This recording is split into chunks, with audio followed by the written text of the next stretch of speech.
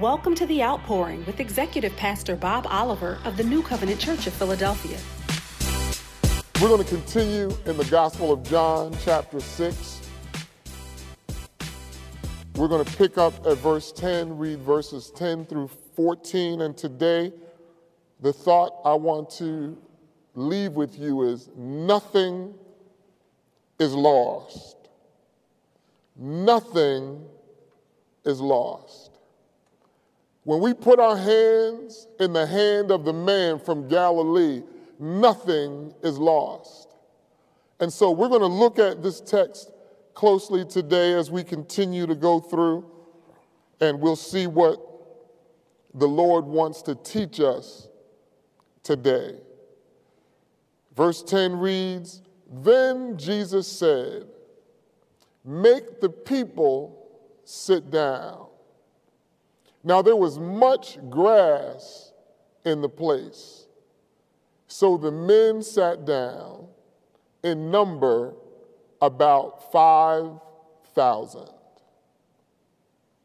And Jesus took the loaves, and when he had given thanks, he distributed them to the disciples, and the disciples to those sitting down, and likewise of the fish, as much as they wanted.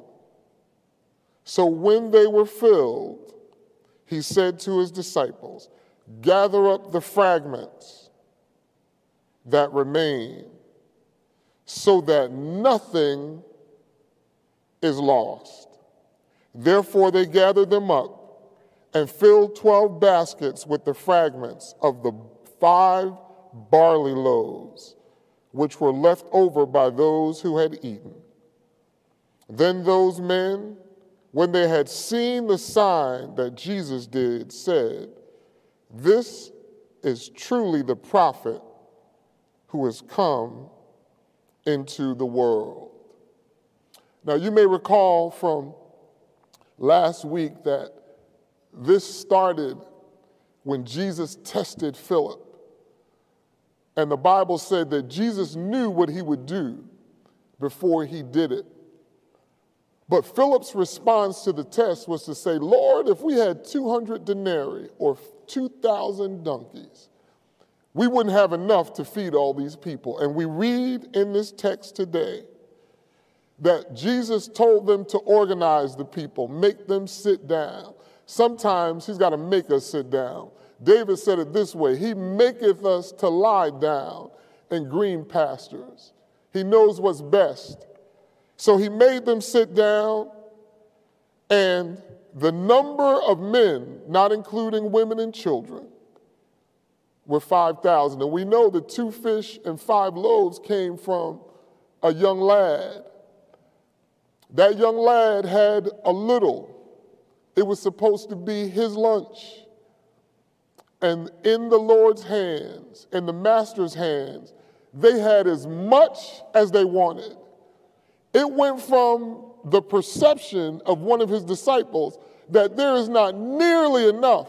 And even if we went out and bought with a great price, there would not be enough. But there's no secret what the Lord can do when we put what we have in his hands. You might feel like you've got a little, but with Jesus, it's much.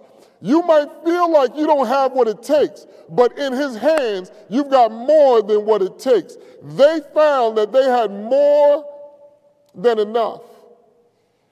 All they wanted, all the fish they could eat, all the bread that their stomachs could hold.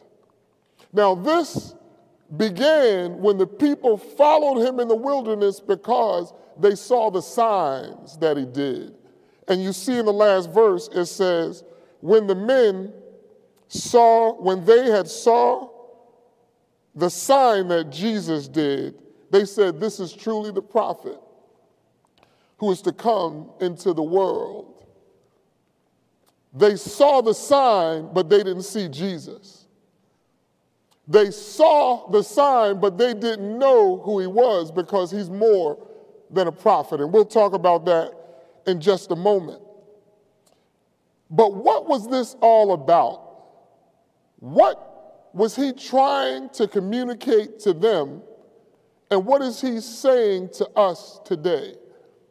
Because oftentimes we miss the spirit. Even if we get the letter and we miss the spirit, we miss God. We miss what he's saying, we miss what he's doing. And these people had Jesus the Christ, the Son of the living God, the Savior of the world, the Redeemer of all humankind, right in front of them. And their focus was on what he could do for them and not who he was. We never want to find ourselves in a place or in a point in time where our focus, our interest is on what the Lord can do more than who he is. We want to know him and the fellowship of his suffering and the power of his resurrection, because it's in him that we live and we move and we have our being. He is the source of life. He's better than life, because without him, there is no life. Anyone who's not in him is perishing.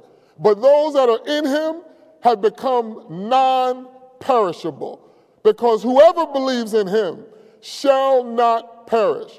And so God wants us to see him and to learn of him and to grow in grace and in knowledge of him. So I want you to notice something, that first of all, this was the beginning of an opportunity to commune with the Son of God. Just as he did at the Last Supper, he took the bread, and when he gave thanks, he gave it to them. He did the same thing here.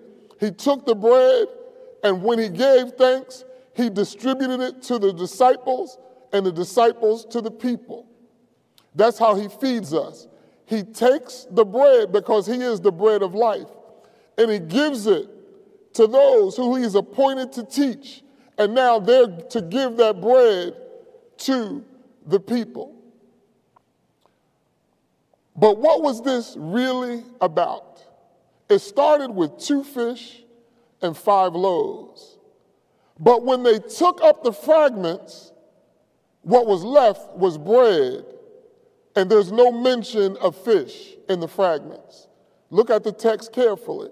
There's no mention of fish, but people ate all that they wanted. They were satisfied. They had as much fish and bread as they could eat, but the 12 fragments or baskets were filled with bread.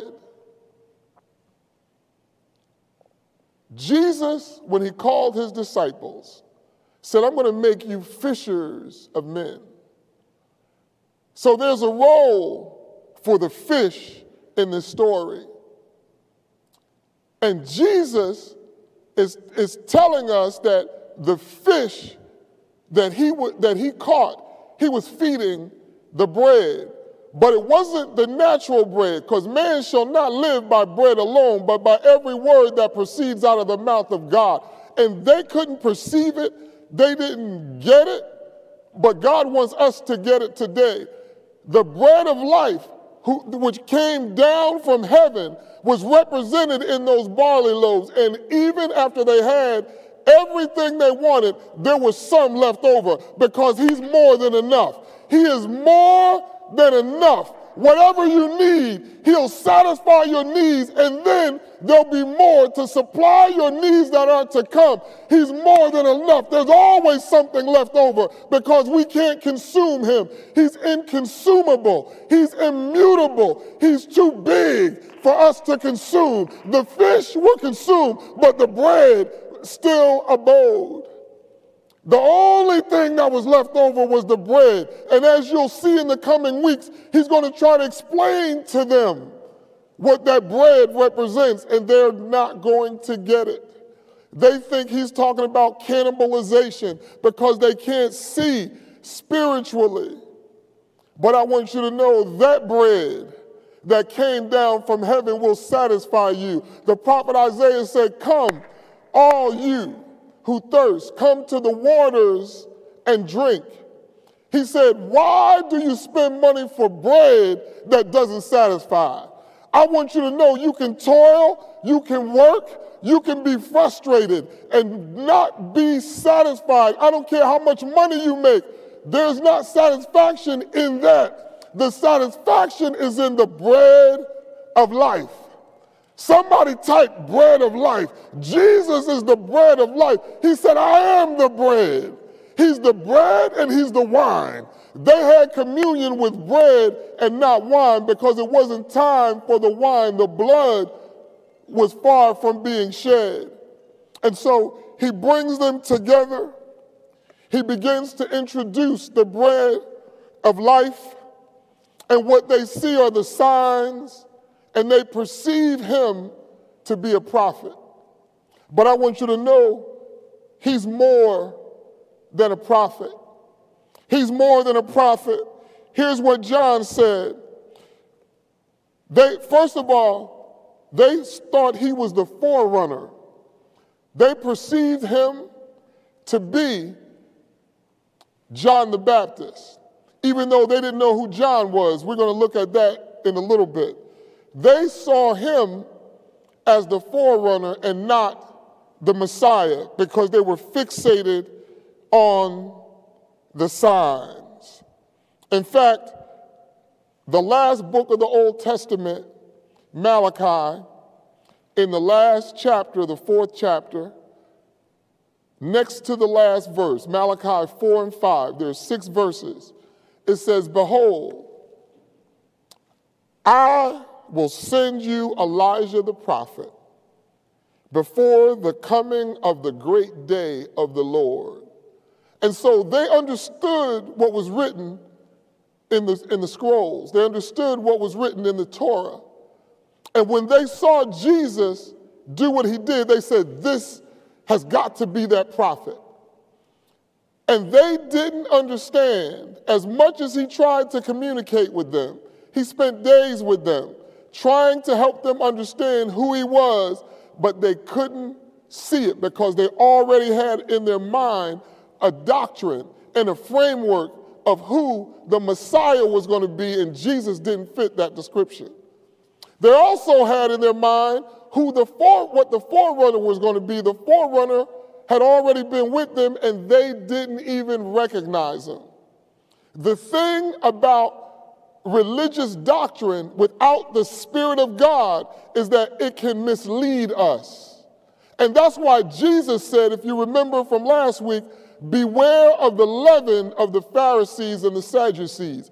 In other words, if their doctrine is what guides you, you need to beware, because there's some stuff that you've been taught that I've got to undo in order for you to know and understand and discern and see the new thing that I'm doing. You're holding on to something that doesn't lead to me. It doesn't lead to life. I'm trying to show you the way that is narrow, that is straight, that only few shall find, but it leads to life.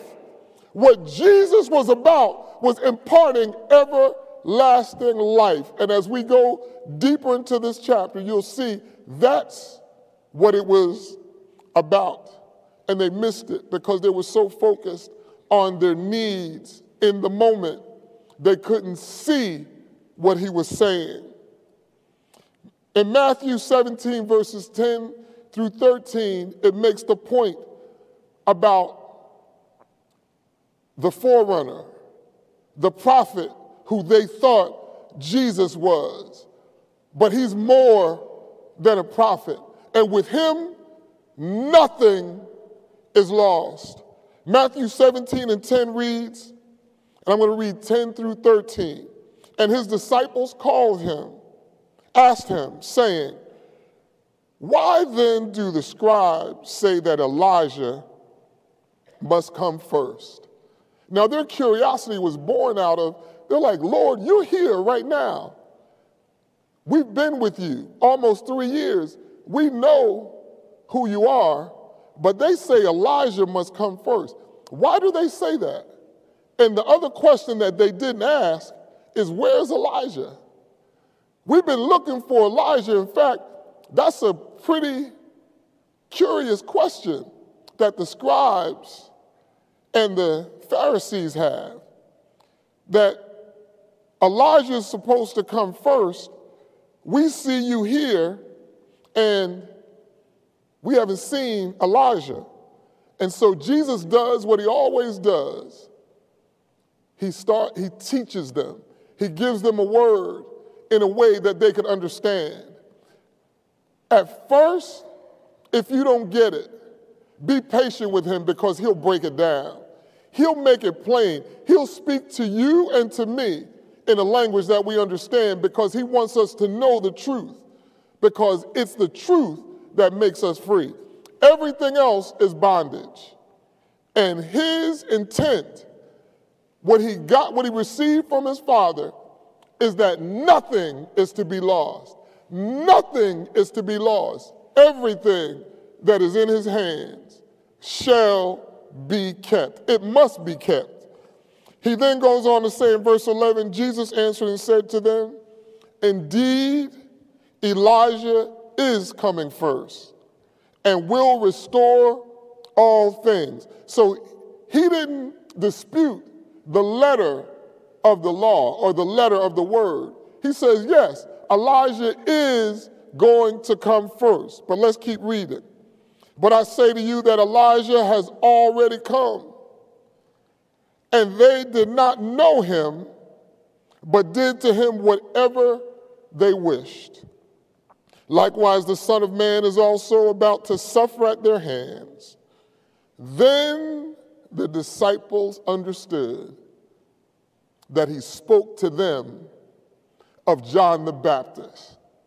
We, like the disciples, need to be taught by Jesus every day. Even though they were with him, and even though some of them were disciples of John the Baptist. Andrew, the brother of Peter, was a disciple of John the Baptist, but they didn't understand that. When you're living in the moment, you understand the circumstances and the things that you're experiencing, but God has something bigger. God has something better and deeper that he's trying to impart to us and communicate. And if we are sensitive, we can hear it. We can see it. By the Spirit of God, he'll reveal it to us. But if we're only focused on that thing that we're experiencing in time, we can miss God. They were with him, and they didn't really know him. The people who saw the signs were so focused on the signs that they missed Jesus. And so Jesus is now saying to them, Elijah has come. He's already come. And they did with him what they will. John the Baptist ended up beheaded. And the people respected him. They counted him a prophet. In fact, one day, the elders and the scribes challenged Jesus. The Bible says to test him. And they asked him a question. By what authority do you do these things that you do? What authority? Because they realized that Jesus taught different than the rabbis. When he taught with authority. The words that he spoke were spirit and life. And they said, where does this come from? And Jesus said, I have to ask you a question. The baptism of John, is it from heaven or of men? And they reasoned among themselves. They say, if we say it's from heaven, then Jesus will say, why didn't you believe him? And they said, if we say it's of men, the people will stone us because they count him a prophet. And so they ended up saying, we don't know. And Jesus said, neither will I tell you. And that's how he dealt with those individuals who wanted so bad to be right that they wouldn't even listen to the truth. Why wouldn't the elders and the scribes say, you know what? What John did was from heaven, and we were disobedient. We were out of order. But when you get so recalcitrant, so dug in to whatever it is that you're holding on to, especially those things that you, according to your doctrine, use to shape the Lord in your image and your likeness, or our image and our likeness versus us being shaped by him is dangerous. That doctrine is dangerous. And that's why Jesus said to his disciples, beware of the doctrine of the Pharisees and the Sadducees. It is very important that we understand the spiritual things that God is imparting.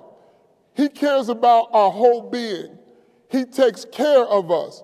He will never forsake us. He is faithful.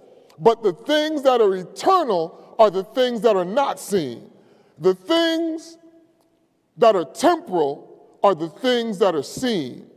And where their focus was all of the time, virtually, was on temporal things that were seen. And he was trying to communicate things that were not seen so that they can be lifted up higher, and they refused to go. God, let it be far from us not to see the things that are not seen. Our eyes are blessed because they see. God, you've caused us to understand and to see the secret things because you reveal them to us by your Spirit. And so, God, we endeavor to walk in the Spirit and not in the flesh because we want to understand you. We want to know you. We want to be with you. We want to be like you. Jesus is so much more than a prophet. And John, the same writer of this book, when he comes to the end of the book, John 21 and 25, John 21 is the last chapter. There are 26 verses. Verse 25 says this, and there are also many other things that Jesus did, which if they were written one by one, I suppose that even the world itself could not contain the books that would be written. And then John says, amen. What John is telling us is that there's so many wonders, so many miracles, so many signs that Jesus did, that if they were written one by one, the world would collapse. It couldn't hold all the books. And even with all of that, the people of his day crucified him. What does that tell us? That the purpose of signs is not to bring salvation, or it doesn't necessarily bring salvation. Let me say it that way. The purpose of signs is for us to know that God is real, that God is real, and to draw us closer to him. But the people who saw the signs wanted more of the signs because they wanted the benefits of what Jesus was doing. Heal me, Lord. Give me bread. Do all of those things, but as we will see as we go deeper and deeper in the weeks to come, when they were confronted with the truth, they walked away. And it's a challenge even till this day. Even till this day. A gospel that says you have everything you want and more than you need is more popular than the truth that in this world you're going to have tribulation. In this world you're going to have tribulation. And there are going to be days where you have pain. But we're of good cheer because Jesus has overcome the world. He'll bring us through it. He'll be with us in it. But it doesn't mean it's not going to come. Many people are shipwrecked because they come to the faith believing that everything now, all my troubles are going to go away. What goes away is your sin. What goes away is the death that's working in you. What comes to you is life. And life in him is always good. That's why Daniel, even when he was facing certain death, gave thanks. because he had learned from his youth to honor God in all situations. He didn't go complaining. He didn't go murmuring. He didn't go petitioning God to get me out or to change this. He gave thanks, even though he was facing certain death. Let that be a lesson to us all. May we learn to honor God with our lives. May we learn to be faithful no matter what situation we're in. May we see God in everything and not just look for what God can do. Let's see God for who he is. I want to be like Moses and say, God, show me your form.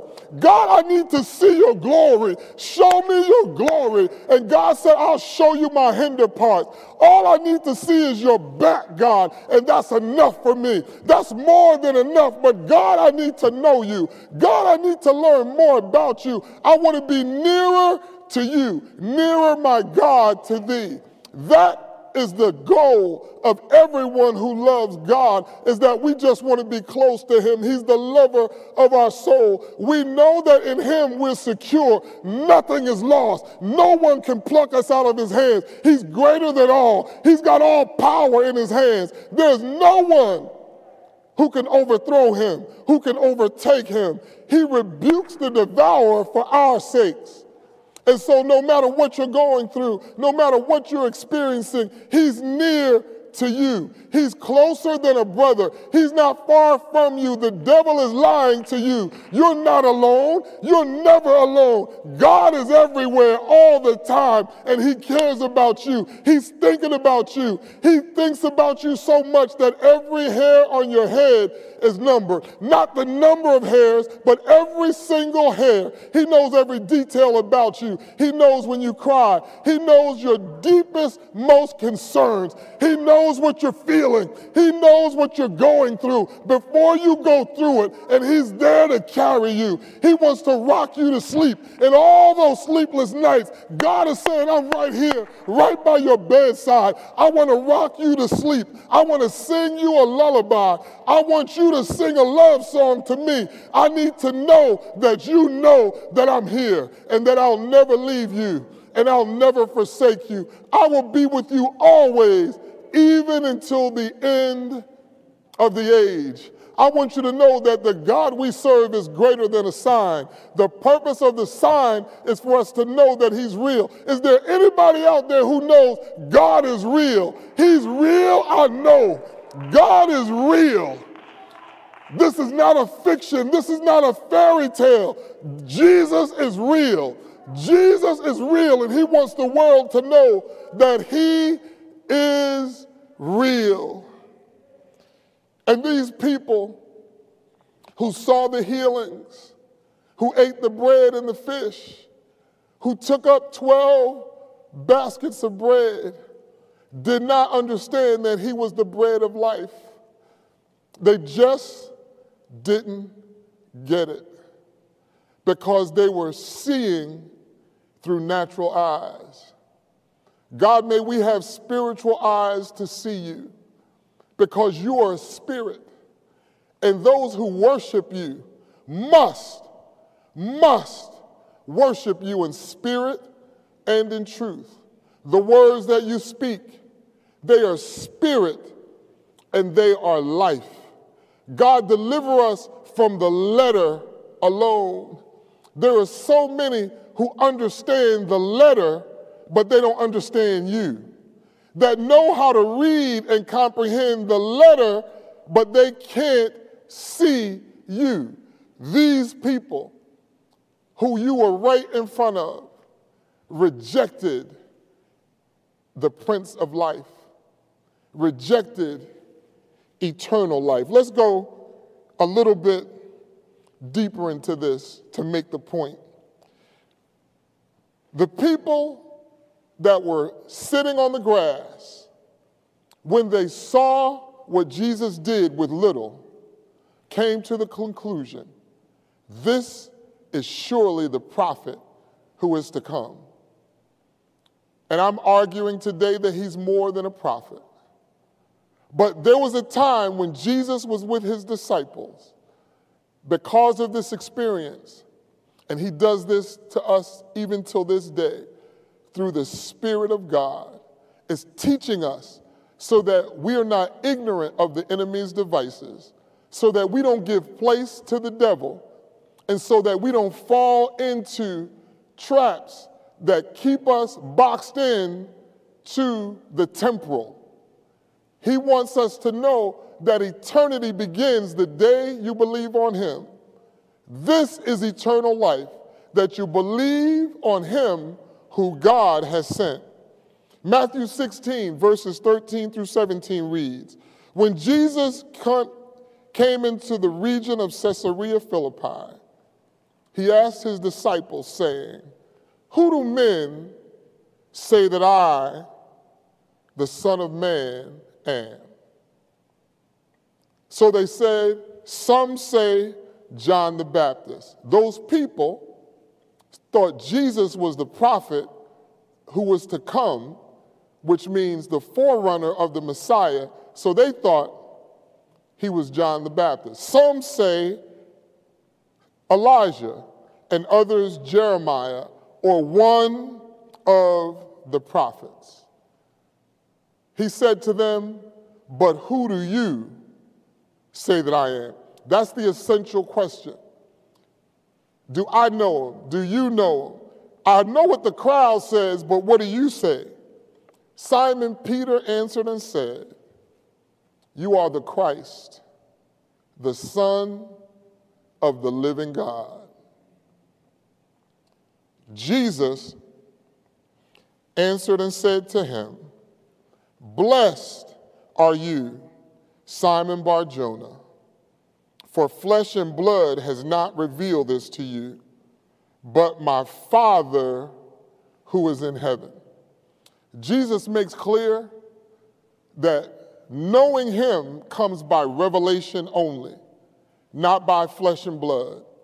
You can't learn who Jesus is by going to seminary. Going to seminary is good, but it's for training. But if you want to know him, you have to have it revealed by the Father in heaven and by the Spirit of God that's dwelling in the earth in this dispensation of time. The Spirit that Jesus said, when I go away, I'm going to send you another comforter. And he's not going to leave you orphans, but he's going to lead and guide you into all truth. Jesus, who is the truth, the way we know him is by revelation. Now, revelation also requires vigilance and diligence. What am I saying? The same Peter who was called blessed, when Jesus started to tell them what was going to happen to him and about his crucifixion, the Bible says Peter rebuked him and said, Lord, far be it from you. This is not going to happen to you. Now, why did Peter say this? Because Peter and all the 12 and all those who were looking for the Messiah in the Jewish faith saw the Messiah as a conquering king who was going to come and overthrow the Roman government so that in their temporal existence, they would be free. They didn't realize that God had a much bigger plan to release them eternally. And so Peter is saying, Lord, this is not going to happen to you. You're the Messiah. You just said that your Father in heaven revealed that to me, and based on that revelation, this can't happen to you. He was conflating the revelation that he received of who Jesus was with God's plan. Peter's plan, because he had been taught from his youth that the Messiah, when he comes, is going to set us free from our enemies. And he is, and he will, and he does. But the enemy was bigger than the Roman government. The enemy is bigger than anyone on earth. Our enemy is Lucifer. Our enemy is the one who wreaks spiritual havoc. Our enemy is the one that's causing murders and all the things that are happening. That's the one who Jesus is coming and to bruise his head. The other stuff is temporal. And he missed that. Even though he had a revelation of who Jesus was, he had a plan of what Jesus was to do. Rather than seeking God's plan for what Jesus was to do. He was communicating his own plan to Jesus himself. If Peter can do that, I know I'm at risk of doing that. And that's why we stay in the Word. That's why we want to be taught daily. That's why we need the bread of life. See, the manna was to teach us that we need the bread of life daily. Because when the manna came from heaven, if you didn't consume it that day, God said, give some to your neighbors, because it will stink the next day. It won't do you any good. You need fresh manna every day. And every day we need fresh manna so that we can stay on the straight and on the narrow. But here's what Jesus said to the same Peter that he said was blessed and who had received the revelation. He said, get behind me, Satan. Because he knew that the frame of mind that Peter was in was not of God. The revelation was of God, but his image of the plan of God was not of God. It was of Satan. Get behind me, Satan. He said, for you savor not the things of God, but the things of men. You see through a temporary lens. You don't understand that what I'm going to go through is the only way that you're going to have deliverance. You'll have deliverance temporarily if I overthrow the Roman government, because after that, guess what? You're still going to die. Lazarus, when Jesus raised him from the grave, he did it to show people the glory of God, but Lazarus still fell asleep. He still fell asleep. It was temporal. Jesus is trying to lead us in the way of everlasting. And after this revelation, Peter gave place to the devil. Now I want to take that a little bit further.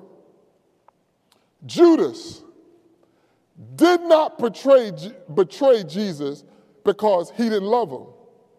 On the contrary, he loved him.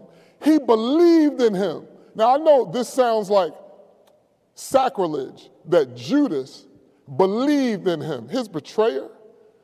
But while they were sitting around the table, the Bible tells us that Satan entered his heart. He entered his heart. Now, Judas had already made a deal, but then Satan entered his heart to make sure he went through with it. See, the devil knows and is aware of our propensities, our weaknesses, our vulnerabilities. But I'm glad to give you good news that when you're weak, when I'm weak, then we're strong in the Lord because his grace is sufficient. That's why we always want to be found in him. But Judas didn't betray him because he wanted him dead. That's why Judas felt so bad he threw away the 30. He didn't do it for the money. He didn't even keep the silver. He threw it away, Bishop. He threw it away. And then he took his own life. Because what Judas was hoping to do was to provoke a response from Jesus. He said, I know Jesus is the Messiah, and nobody can handle him. He will take Rome and put him under his feet. So what Judas was hoping was that when they came to arrest Jesus, that Jesus would rise up as the king and overthrow them and take them down. When Jesus submitted himself, Judas felt bad. He didn't kiss him to betray him. He kissed him, Master, I know this is the moment. This is it. Do your thing. Go get him, Jesus. But what Judas didn't understand was that wasn't God's plan. And Bishop, God wants us to know that he has plans for us. And we can't make up in our mind what we want God to be and what we want him to do. Jesus the Christ had to go through something hard, something we'll never endure. He prayed until sweat was like blood. And he said, Father, if there's any other way, let this cup pass from me. But then he submitted and said, nevertheless, not my will, but thine be done. We've got to be willing to submit to the will of God. We've got to see God's plan Even if we don't like it, we've got to look to him because we can trust him. We can trust him better than our own intellect, better than our own plans, because God can see the beginning and end all at the same time. He's the first and he's the last. And so what compelled Judas to do it is that he gave place to the devil. That's why the Bible tells us, give no place to the devil. Give no place to the devil. He's walking about like a roaring lion, seeking whom he may devour. I want you to know he can't devour everybody. If you're in Jesus, he can't touch you. He can't touch you because the Lord is greater than all. Greater is he that is in you than he that is in the world, and nothing is lost in him. And so even when people are well-meaning, like Peter, they can slip, have a revelation one moment, and then savor the things that are of men. They miss the eternal way that the Lord is trying to lead us. Or like Judas, who believes in him so much that he thinks his deliverance is going to come by provoking him to respond or react to the Romans. But because it wasn't the plan of God, he was disappointed. God is saying to me right now, some of you are disappointed. You're disappointed because you've done you've tried what you think God ought to do. Stop thinking about what God ought to do and submit yourself to what God is doing. That's the only way. If Jesus had to submit himself to what his Father was doing, what about you and I? We want to be like him. We want to be in his image and likeness. Too many people for too many centuries have tried to make him into our image and into our likeness, to do what we want him to do, when we want him to do it, how we think he should do it. And that's why disappointment comes. Because God's ways are not our ways, and his thoughts are not our thoughts. As high as the heaven is from the earth, so are his thoughts from our thoughts, and his ways from our ways. And so we need to constantly consume the bread of life so that we can learn of him. Come unto me, all you that labor and are heavy laden, and I will give you rest. Take my yoke upon you and learn of me, for I am meek and lowly of heart. I'm meek and lowly of heart, for my burden is easy and my yoke is light.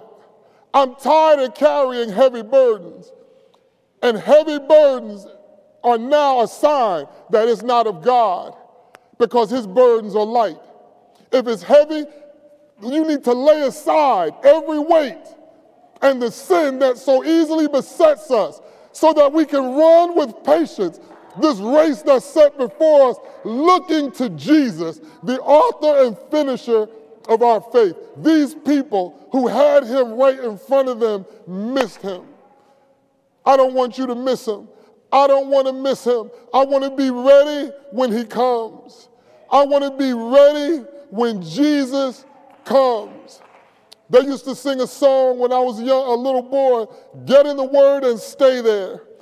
Get ready when Jesus comes. We don't have time to get ready. We got to be ready. Because when the trumpet sounds, there's no time to go get oil. You better have your lamp trimmed and full of oil. And that's why we need to consume this bread every day. You can fast natural food, but don't fast the bread of life. The bread of life is in such abundance that when you've had your fill, there's more. And nothing is lost. Nothing is lost. There was more bread, but not more fish, because we're the fish. He's fishing for us. And the great fisher in heaven catches us not with bait, but with bread. He feeds us so that we can grow. Bread of heaven, feed me till I want no more. Somebody type, bread of heaven, feed me till I want no more. And as we bring this to a close, these are the words of Jesus in John chapter 6, verse 39. He said, and he's talking to these people, the same crowd. He's trying to get through to them. And they're just not getting it because they already have thoughts formed about who the Messiah is, and Jesus isn't it. Even though he was, they couldn't see him for what he was.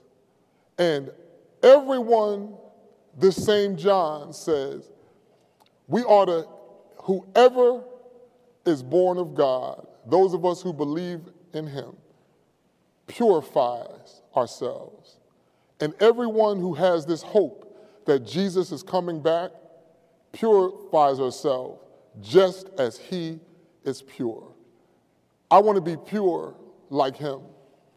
Here's what he says in John 6 and 39.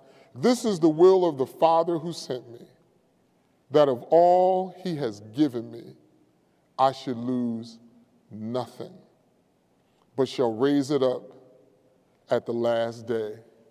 He's trying to tell them this is about eternal life. It's not the bread that your fathers got in the wilderness, that manna, that wasn't the true bread. I'm the true bread. I'm coming so that everyone that the Father has given me, nothing is lost. Another way to say it in contemporary English, no one is lost. He doesn't want any of us. God is not willing that any should perish, but that all would come to repentance.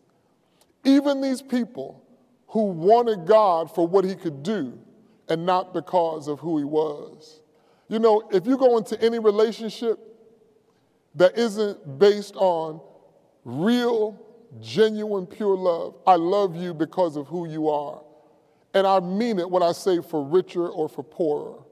But if someone goes into a relationship because someone is famous and they're rich, and that's what they want, then they love the riches, but not the person.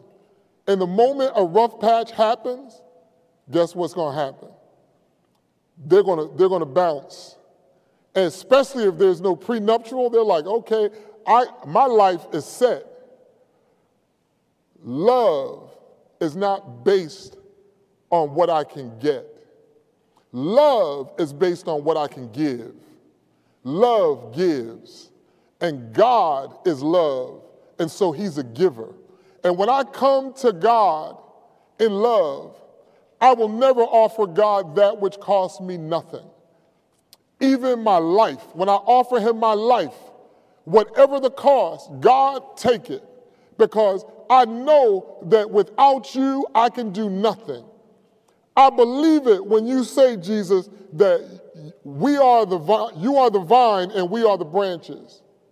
And without you, we can do nothing. I know, I see with my natural eyes that a branch that is removed from the vine may look green for a day. The chlorophyll is still in there, but it will soon wither. And so it is with me and with us. If we are not connected to you, O true vine, we will soon wither. But in you, there's the source of life. We will never perish. We will never perish. You will make us incorruptible. And so we love you because you first loved us.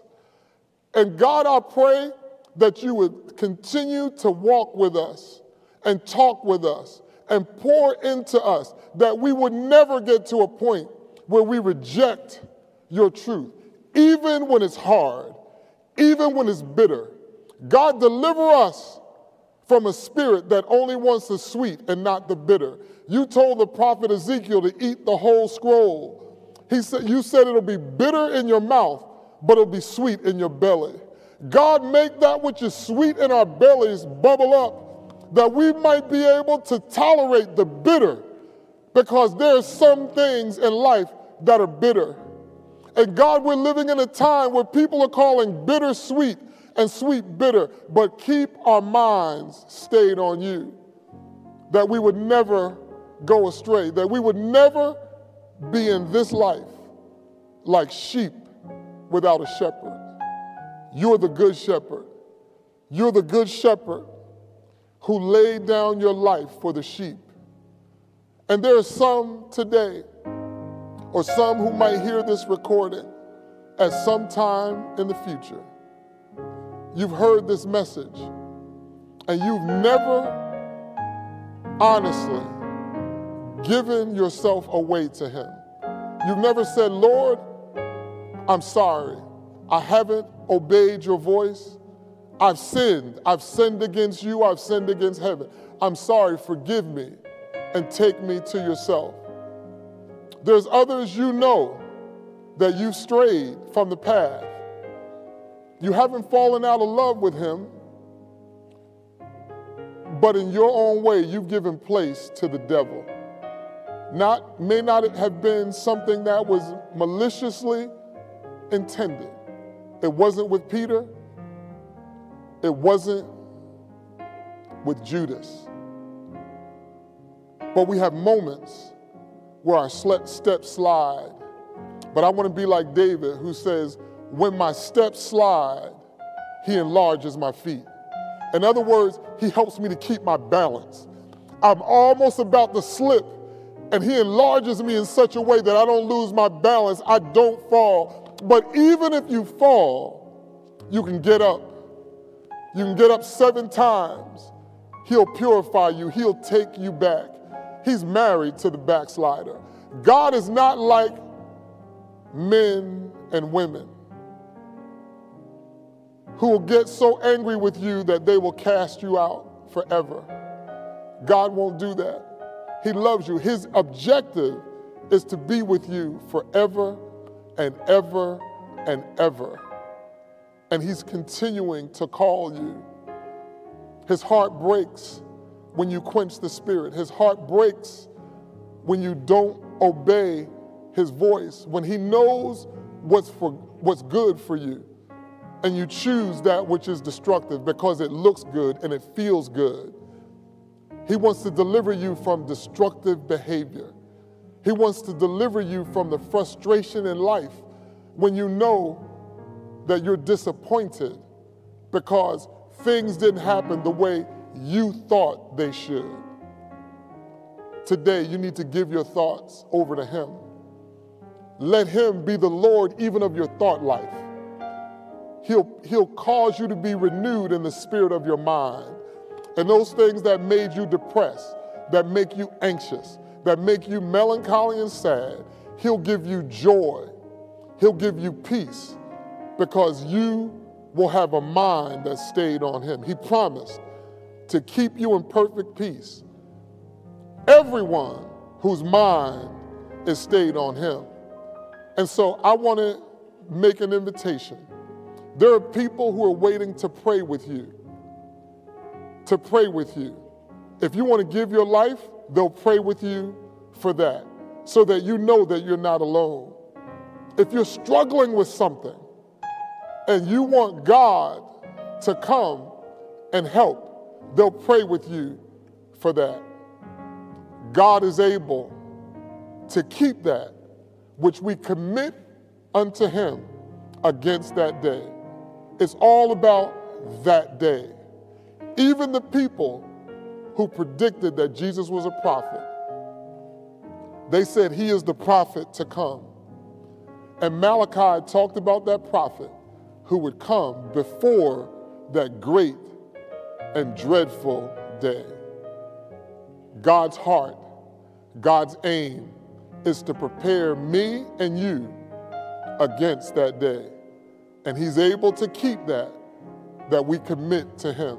So why don't you commit your very life, commit all that you have to him, and he will keep it. And not only will he keep it, but nothing will be lost. Nothing will be lost with him. Nothing. Because there's nothing that he doesn't see. Have you ever lost your keys or something, and you rack your brain, you look and you can't find it? You got to search and search and search. That never happens with God. There's nothing that he doesn't see. at all times. There's nothing that he doesn't know at all times. And so he knows your situation. He knows right where you are. He knows your situation better than you do. Because there's some stuff you do, you don't even know why you do it. You ask yourself, why did I do that? Why did I make that decision? How did I get here? God knows. Go to the one who knows. I just was forced to buy a new car because I lost my car in Hurricane Ida. And I was asking some questions, and my wife, the first thing she said is, read the manual. Read the manual. I'm like, all these electronics, read the manual. The manufacturer, the one who made the car, knows more about it than anyone else. And if I need instruction about what to do and when to do it for that car, all I need to do is go to the manufacturer's manual. Any product that you buy legitimately, not on the black market, but legitimately, will have an owner's manual because the one who made it knows all about it. I want you to know the God who made you knows all about you. He knows all about you, and he wants to expose you to the owner's manual. The owner's manual. It's all written. It's all there. If you need instruction, just go to the owner's manual, and it's called the Bible. So as you go to those who are ready to pray with you, let's pray together. Father, we thank you that with you, nothing is lost. You sent your Son from heaven to earth with a mission that everything that you've given him, nothing should be lost. And so, God, we who were once lost have now been found. We thank you for finding us because we didn't choose you, you chose us.